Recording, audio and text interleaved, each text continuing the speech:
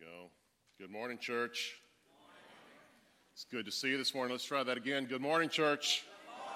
Good morning. Nice. We might be fewer in number, but that doesn't mean we have to be weak, right? Right? So, good morning, church. Great to see you this morning. This is the day the Lord has made. We will and be glad in it. Amen? Amen. I love the fact that we are light today, and it's because those who are not here are out serving on mission. The significance of the church is not its seating capacity, but its sending capacity. And today, we have missionaries from our members that are out serving on mission all abroad. We have people. If you just recently came back from Trail Days, can I see your hand? Will you just stand and just let us thank you for your service? Will you do that? Fantastic. Praise the Lord. Cool. We have a team that's up in Groton, Connecticut, and they are helping. What's the name of the church up there? Somebody help me. That's the one right there. They're helping them to build an extra addition to their church. Is that right? They've been there before, but now going back again to help expand. Is that right? I think that's the case. Somebody say that's the case. See, I thought that was the case. I think that is, in fact, the case. This is a church in Groton that actually came to help us to build. They were a recipient of Builders for Christ in their efforts. And as that tradition goes, as you're a recipient, you turn around and give. So I know they had a team here. I think we've been up there a few times as well. So that's how the body of Christ works. When we are serving one another, as God intended for us to, none of us go without, and we're all blessed in the process. Amen? Brian Preston, it is good to see you in church today, my brother.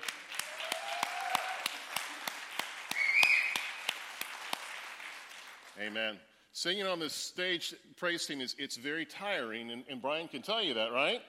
He sang here on a Sunday morning, and was it Monday that you ended up in the hospital? Thursday. Well, it took a while for it. Anyway, we're glad you're back, brother. We really are glad you're healthy and well.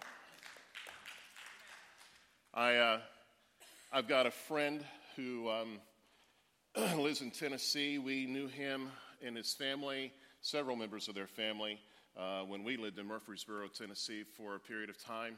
And for much of the last year, he has been on deployment. He is a captain in the Army, leading his men well. He is a lover of Jesus, follows him well. In fact, he's getting ready to change his MOS, or whatever you call that in the Army. What do you call that in the Army? MOS?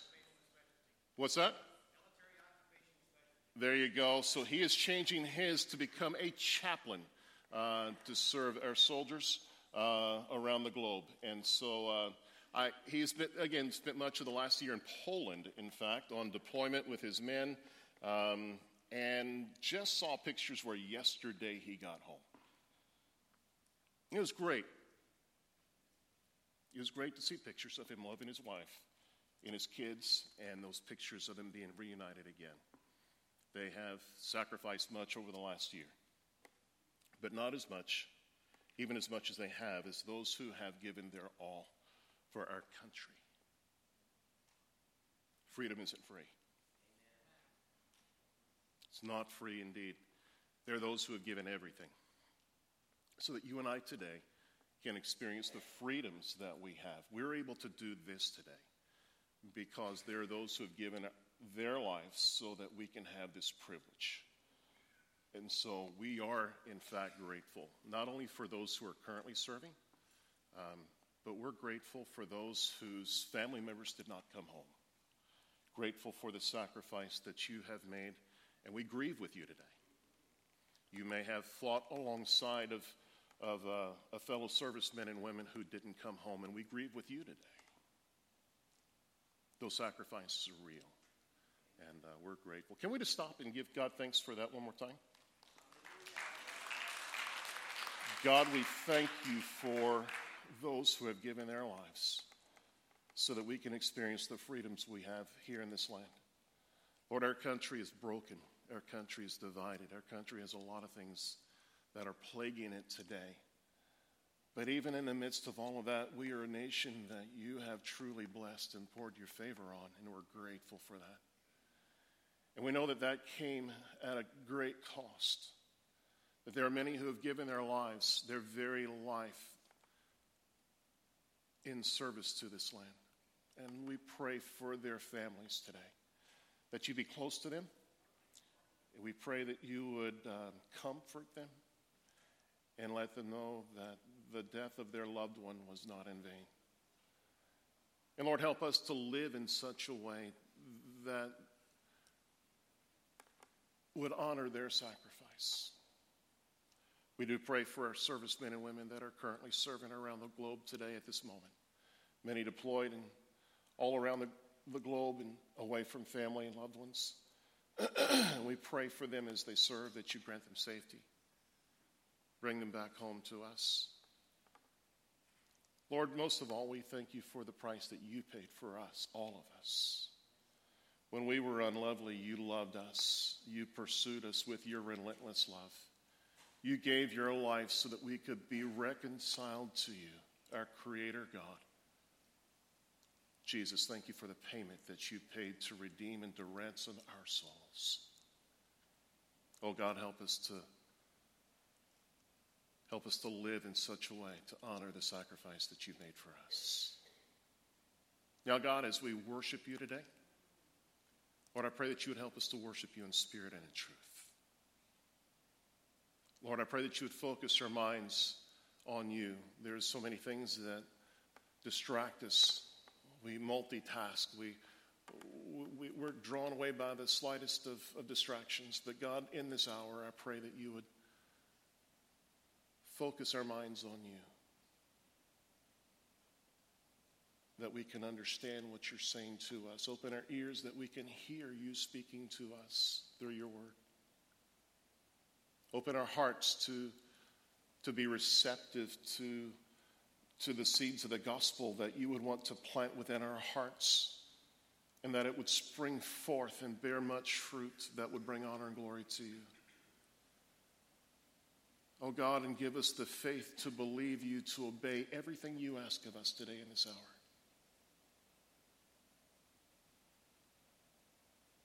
Thank you, Jesus, for this time. We pray in the name of Jesus. Amen. I'm going to grab that bottle of water real quick and not trip on the way. I hope that you guys have had a great week. Have you had a good week? Good. I've had a good week as well. I've had a good couple of weeks. And in the last couple of weeks, I've had the privilege to be a part of a couple of conferences. And quite honestly, I'm still kind of decompressing and processing the things that I've been exposed to and learned. 2 weeks ago, I was at an evangelism conference.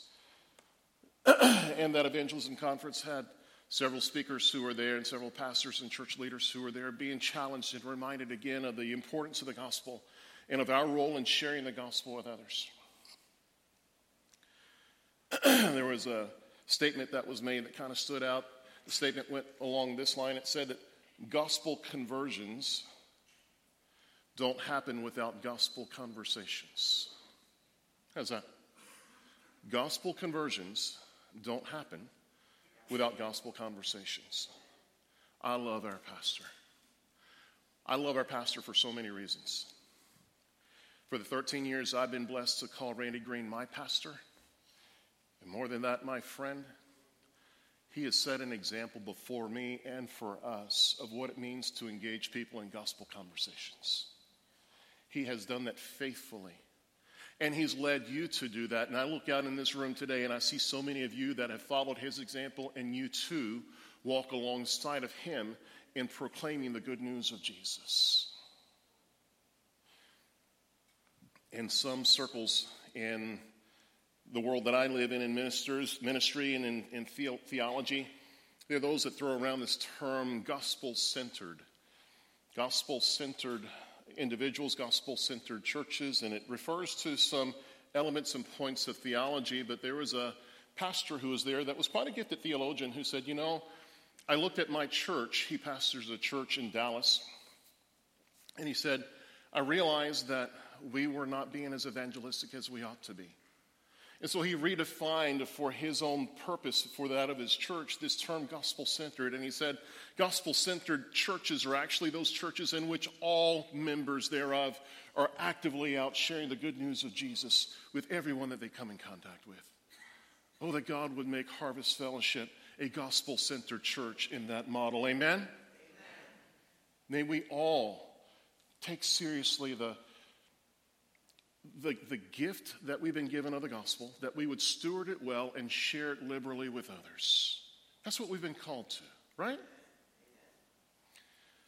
Well, that was a couple weeks ago. This past week, I was involved with some leaders and teachers, and we were considering this task, or this mandate even, of reconciliation. And today I want us to consider the ministry of reconciliation. And through the course of the message today, I'll debrief with you a little bit of the things I picked up and what God was saying to me, and maybe he would use those things to speak to you as well. But take your Bible with me, if you will, and turn to 2 Corinthians chapter 5, starting in verse 16. 2 Corinthians chapter 5, verse 16. I do not have notes for you in your bulletin. Don't have notes on the screen, and so we're going old school today. Somebody say old school. We're going old school, so that means you pull out whatever you have, and you pull out a pen or a pencil, and you start jotting notes, because I'm expecting God to speak to me today. I hope you came expecting God to speak to you. And when God speaks, we certainly need to pay attention, right? Even more so than E.F. Hutton, right? See, I thought that'd get a laugh from a certain number of you in the room today. How did that commercial go? When E.F. Hutton speaks, everybody listens. Well, hey, God's getting ready to speak to us today from his word. This is his word, not my word. And so let's pay attention to what he says, because what he says is important, and make sure you write that down. I've heard it said that the dullest pencil is better than the sharpest mind. Yeah, got a lot of those today. Your Bible should be open, 2 Corinthians chapter 5. Let's dive in. And consider the fact that we have been reconciled to God and given the ministry of reconciliation. Paul writes, from now on, then, we do not know anyone from a worldly perspective. Even if we have known Christ from a worldly perspective, yet now we no longer know him in this way. Therefore, if anyone is in Christ, he is a new creation. The old has passed away, and see, the new has come. Everything is from God, who has reconciled us to himself through Christ, and has given us the ministry of reconciliation. That is, in Christ, God was reconciling the world to himself, not counting their trespasses against them, and he has committed the message of reconciliation to who, church? To us. Therefore, we are ambassadors. Somebody say ambassadors. We are ambassadors for Christ, since God is making his appeal through us. We plead on Christ's behalf, be reconciled to God. We just sang a song that says, shout to the north and the south, sing to the east and the west. What is it we sing and we shout? Be reconciled to God. That's what this passage says. Verse 21. He made the one who did not know sin to be sin for us, so that in him we might become the righteousness of God. Somebody say hallelujah. Do you see what Jesus did for us? He who knew no sin became sin for us. In fact, he didn't just become sin. He took my sin on his back, and yours and yours and yours. And the punishment that you and I deserved, he took in our place, making possible our reconciliation with God, our Creator.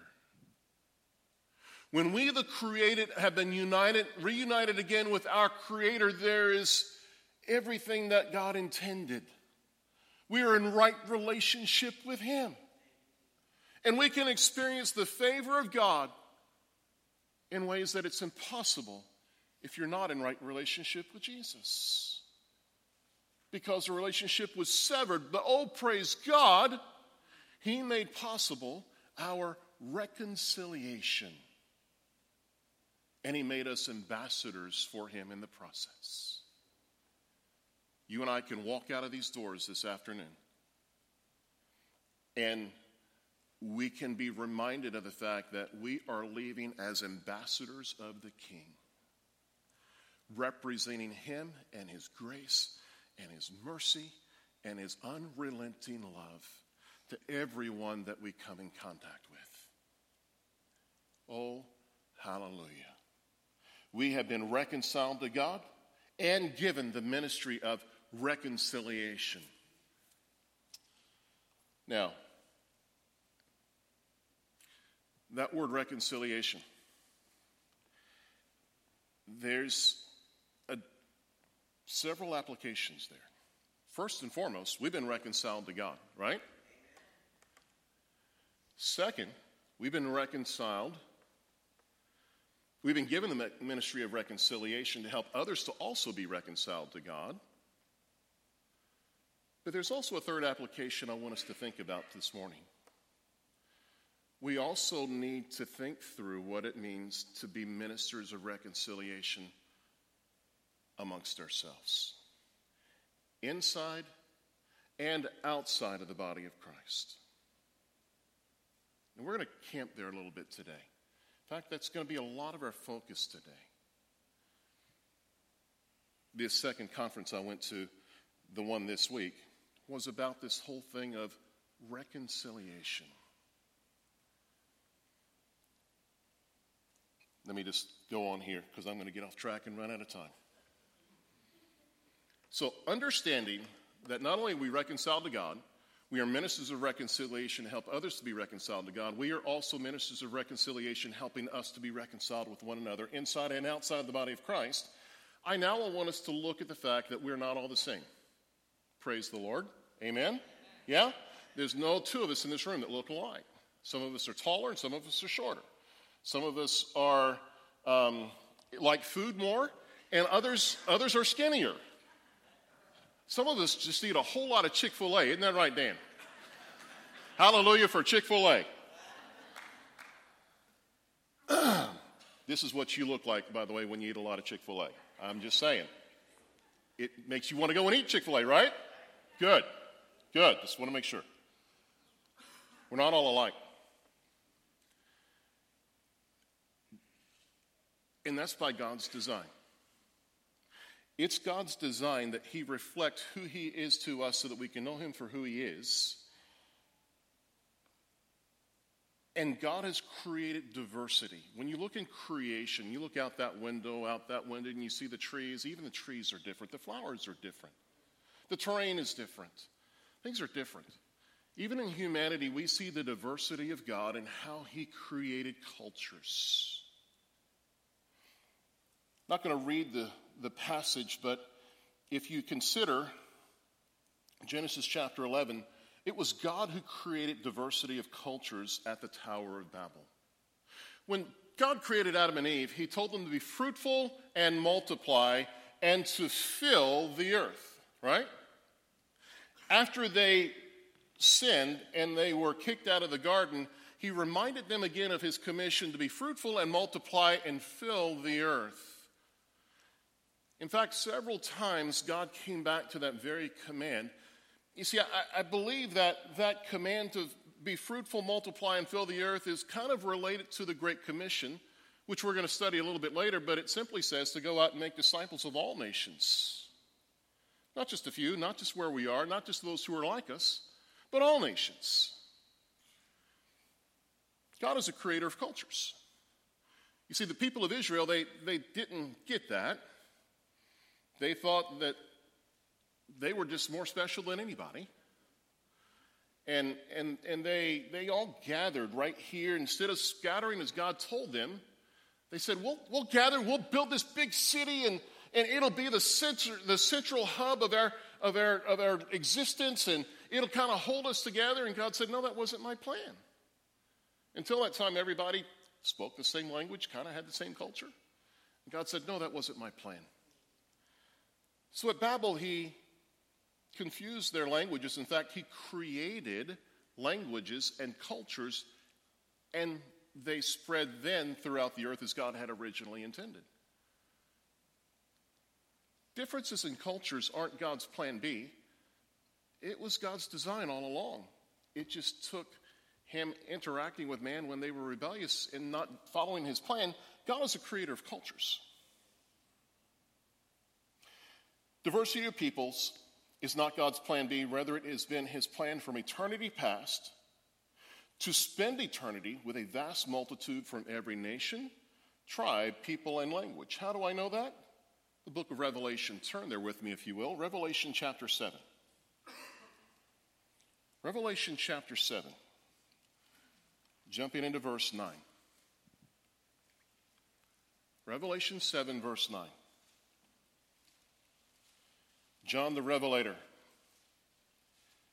empowered and enabled by the Spirit to see what is not yet, wrote this. After this I looked, Revelation 7, verse 9, I looked and there was a vast multitude, listen, from every nation, tribe, people, and language, which no one could number, standing before the throne and before the Lamb, and they were clothed in white robes with palm branches in their hands, and they cried out in a loud voice, salvation belongs to our God, who is seated on the throne, and to the Lamb. You see, that's heaven, and we're not there yet, but there will come a time when we're standing before the throne amongst all the redeemed of all the ages, and they're not all going to look like us. No, they're going to be from every nation, tribe, people, and language. God has created this diversity of humanity as a reflection of who he is, because we were created in his image.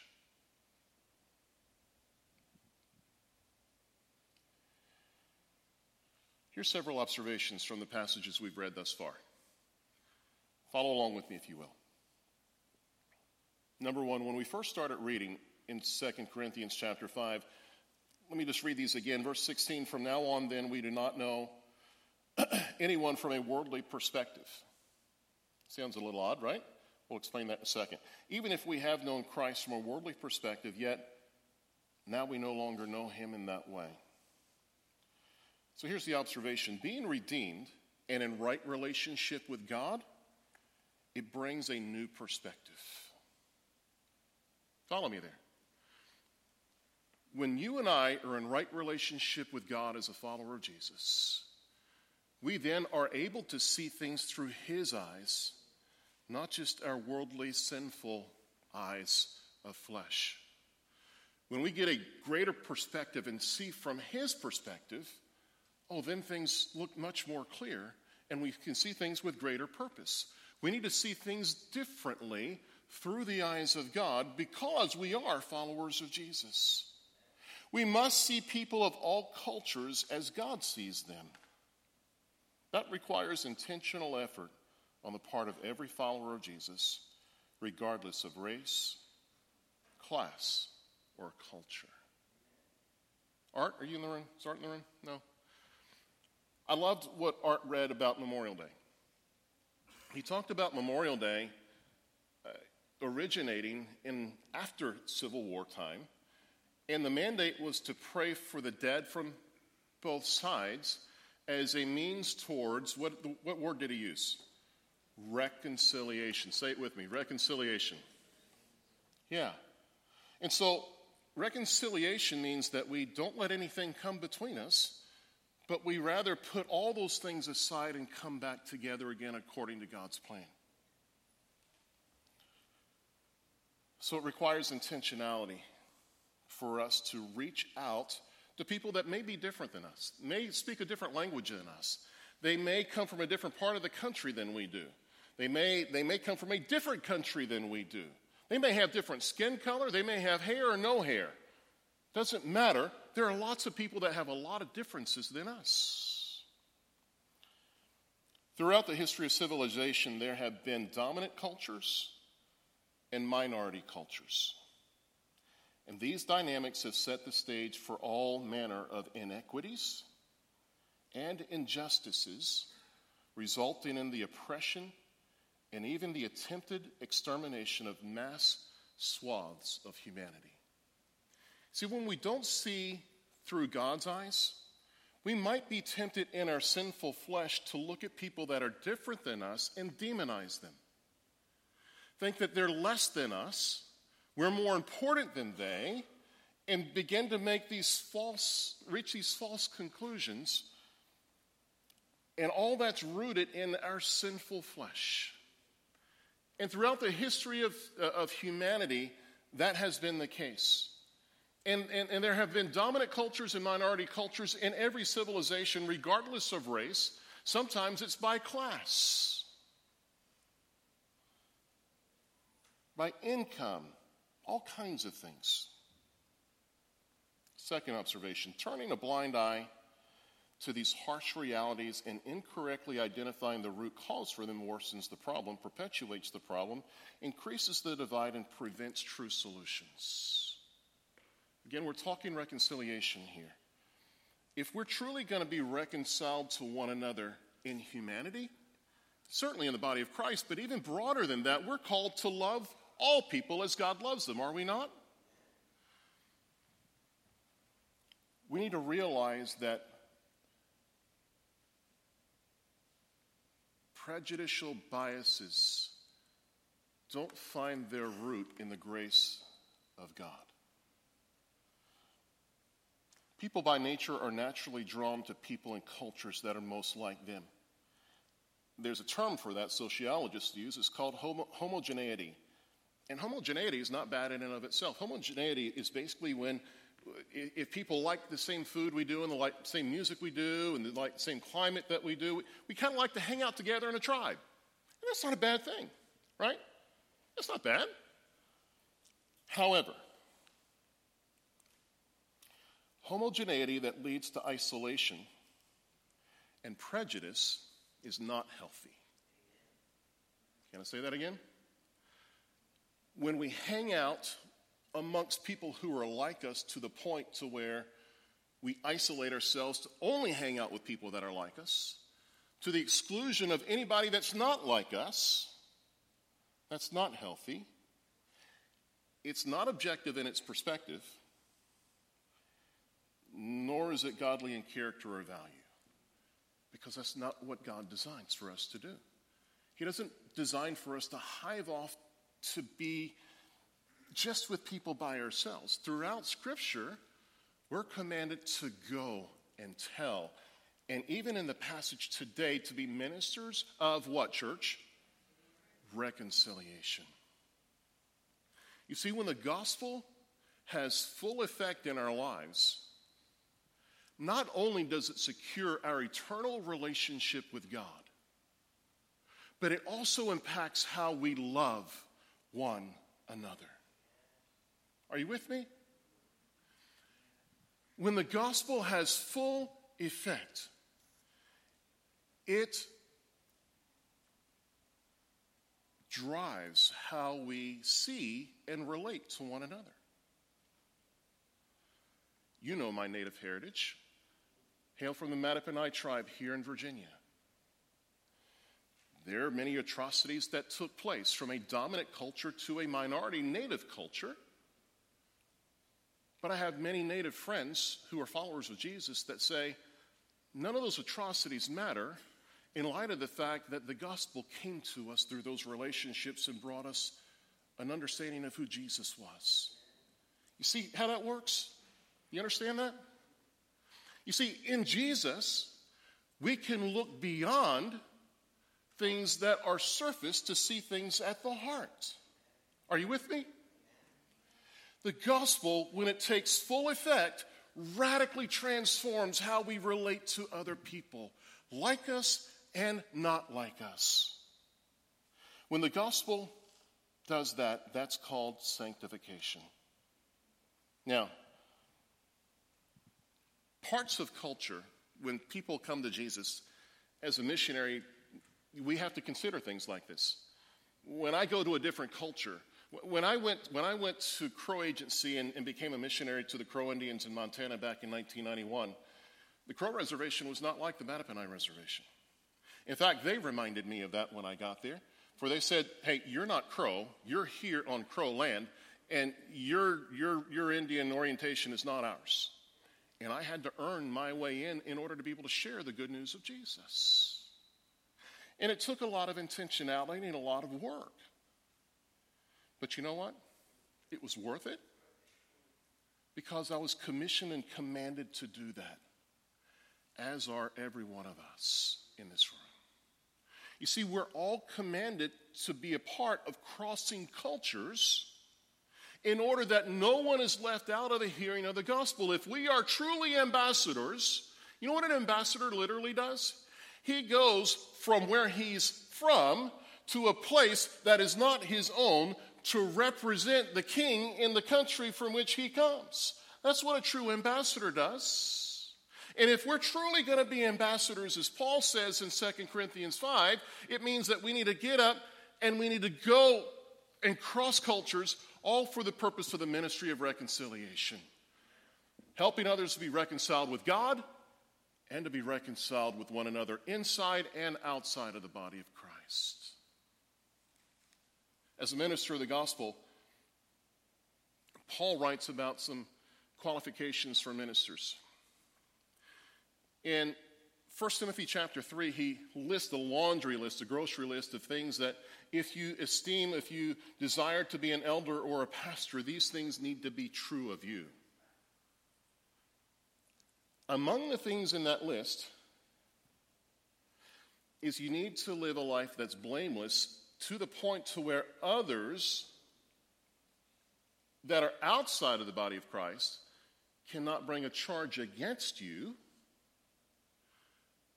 and have that have any merit.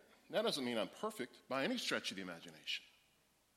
I am redeemed and being sanctified more and more every day into the image and character of Jesus Christ, as should be all of us, right? So as I go and share the gospel, as you go and share the gospel and we cross cultures, we go maybe to trail days, and you're ministering to people at trail days that aren't like you. Isn't that right, Shelley? Yeah. Those people aren't like us all the time. They don't have to have different skin color to not be like us. See, reconciliation has more to do with a person's heart and makeup than their skin color. Are you with me? So, let's move on. Matthew 28 verses 18 to 20. So far we've seen that we have been reconciled to God and given the ministry of reconciliation. God is a creator of cultures. Diversity of peoples is not God's plan B. And now I want us to see that the Great Commission compels us to carry the gospel to all nations. Listen to this. You say to me, Mark, you're asking a lot of me. I didn't grow up like that. I grew up in this small community, and we just didn't do a whole lot outside of our community. Okay, I get that. That's cool. But as a follower of Jesus, we're called to go beyond our own communities. And that's what this says. Now, as we look at the command to take the gospel to all peoples, I want you to take comfort. There's some comforting things in here because what we're being asked to do as ministers of reconciliation is not natural. No, it's supernatural. And it requires supernatural power, supernatural presence, and that's what we're promised in the command itself. Matthew 28, Jesus came near and said to them, all authority has been given to me on heaven and earth. Go therefore and make disciples of all nations, baptizing them in the name of the Father and of the Son and the Holy Spirit, teaching them to observe everything I have commanded you. And remember, I am always with you to the end of the age. Here's the mission of Jesus. The Great Commission concisely restates the mission of God displayed throughout the grand narrative of Scripture. The disciples' obedience to the commission sparked a movement of spiritual awakening at that time that swept much of the Roman Empire within the first 100 years of its proclamation. God gave the commission originally to the 12 disciples and the others who were with them.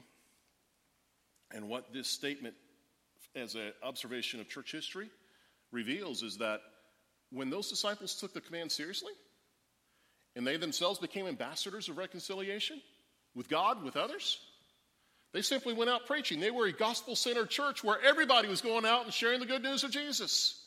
And as a result of that, there was literally a spiritual awakening that swept the land, even in the midst of persecution. You see, they were being killed for their faith, but that didn't stop the proclamation of the gospel. And within 100 years of the proclamation of the good news of Jesus, much of that whole region had heard the gospel of Jesus, many of whom became followers of Jesus, our spiritual ancestors. That's the mission of Jesus, the presence of Jesus. Now, notice this. I'm pulling this a little bit from some of my graduate writing that I did, but I was perplexed and comforted by this realization when I wrote it. Matthew references the posture of Jesus in issuing the final command. The Bible says Jesus came near his disciples when he made the announcement itself. It says he came near to them. His description, Matthew's description of his posture in verse 18 and his proclamation in verse 20 regarding the eternal presence with them allude to Matthew's account in the birth of Jesus. Therein, Matthew quotes the prophecy of Isaiah 7:14 when it says, "See, the virgin will become pregnant and give birth to a son, and they will call him" what, church? Emmanuel, which means God with us. Oh, church, be encouraged. We have a compelling mandate to make disciples. But we have a Savior who is with us every step of the way. Again, it says when Jesus told them this command, do you watch football? Yeah. Watch football? What does the quarterback do when he's calling a play? The ball is back here. Their end zone is that way.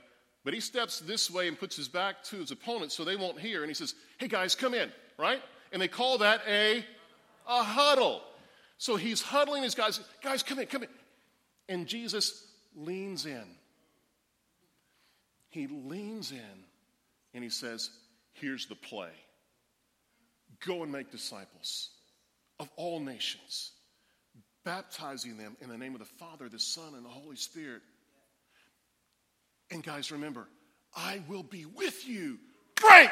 And they go and they run the play. And we're still running the play today to the glory of God. Amen? That's the play. He came near to them and he got intimate with them. Oh, I'll never forget when I was pastoring at Central Baptist Church in Lewistown, Montana. Micah was but a toddler, and it was after church one Sunday. I was standing at the back door, greeting people as they left, shaking their hands with Micah in my arm. I was taught by a seminary professor to always have mints in my pocket because nobody likes an evangelist or a preacher with bad breath. I'm just saying. That may be you in the room. Is that you? And can I get a witness? Micah, my very smart son, knew that I always had mints in my pocket. Michael wanted a mint. Michael was somewhere around 1.5, 2 years old. I'm holding him. I'm shaking hands. We're just having a great time of fellowship, and I'm not listening to my son. "Daddy, I want a mint." "How are you today?" "Thank you very much. Have a great one." "Daddy, I want a mint." Well, I wasn't listening to my son. And so what he did is he took his two little hands and he put them on my cheeks And he pulled me up real close to his face and said, "Daddy, I want a mint."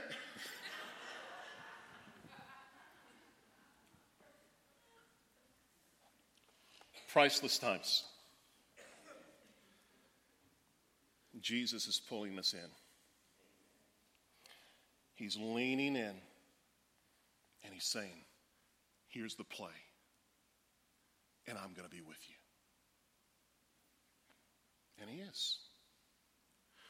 This thing of reconciliation, you know what? This past week when I was sitting in that conference, I got a little uncomfortable. Because there are several things that were said that I frankly didn't agree with. There were other things that I knew were right, just didn't make me feel real good. Because it made me go back and evaluate my values, my assumptions, and my behaviors. And as a result of that evaluation, that quite honestly is still going on this morning, it is making me have more of a perspective that God has than what I have in my sinful flesh. Somebody say, "I'm with you." Jesus is with us. Also, the authority of Jesus. The first utterance of Jesus referenced is his authority. When he was giving the Great Commission, he said, "I have all power." Literally, Jesus proclaimed to possess all authority. Jesus further clarified the immensity of his authority by referring to the limitless boundaries of heaven and earth. He told them of his absolute authority, reminding them of the mission he modeled before them, and assured them of his enduring presence. One commentator writes, "Jesus' universal power and perpetual presence provide the dynamic for Jesus' universal discipleship mandate. They can accomplish their present responsibilities only if they reflect on the past empowerment and the future presence of their Lord." Scripture and church historians both record that disciples ultimately possess the faith and boldness to proclaim the gospel in the face of hostility, even to the point of death. You see, these first recipients of this mandate, they were encouraged by what Jesus said, both by his presence and the fact that he was the one who had, in fact, all authority. Not just a little, all. Heaven and earth. He had it all. And the one who has it all is the one who's calling the play.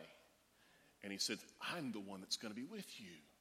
So not only is there this withness, but the guy who is with us is a guy who has all authority. So it gives me more confidence to do what I can't do by myself. You know what? I get scared sometimes to go and tell somebody about Jesus. That's the attack of the enemy. It's a favorite ploy of his. Every time God says, "Go and share Jesus with this person," immediately you always hear this other voice that says, they're going to hate you. They're going to reject you. They're going to spit in your face. They're going to cuss at you. They're going to slap your face. They're going to get up and walk out. They're going to think you're stupid. And there's this other incessant stream of communication from the enemy. But Jesus, he's with us. He's the one that has all authority. And they were actually able to, this first century group of disciples, they took such heart in that, they were even able to face down death and not bow the knee to those who said, "Reject your faith." You know, my heart is troubled today because I'm reading accounts of the persecution of our brothers and sisters in Christ around the world, whose culture is in fact not like ours. In China, there's a renewed persecution of Christians. They're blowing up church buildings. Are you seeing this in the news? In Burkina Faso, there are militants who are going around and literally killing Christians and burning church buildings and villages everywhere. There are people who are dying for their faith because Jesus is enough. Let me say that again. There are people who are dying for their faith because Jesus is enough. And we can trust him with our eternal soul. And when he asks us to do things that are beyond our ability, like love somebody that's a little different than me, even love somebody that's been my sworn enemy, I even need to love them too. Try that for reconciliation. But that's all in the scope of it. Here's the Holy Spirit empowers us to cross cultures. Look at this with me real quickly. Acts chapter 1. Acts chapter 1, verse 8. But you will receive power when the Holy Spirit comes on you, and you will be my witnesses in Jerusalem, Judea, Samaria, to the ends of the earth. Matthew, Mark, Luke describe the baptism of Jesus in their gospel accounts. Jesus' baptism marks the beginning of his public ministry. They each report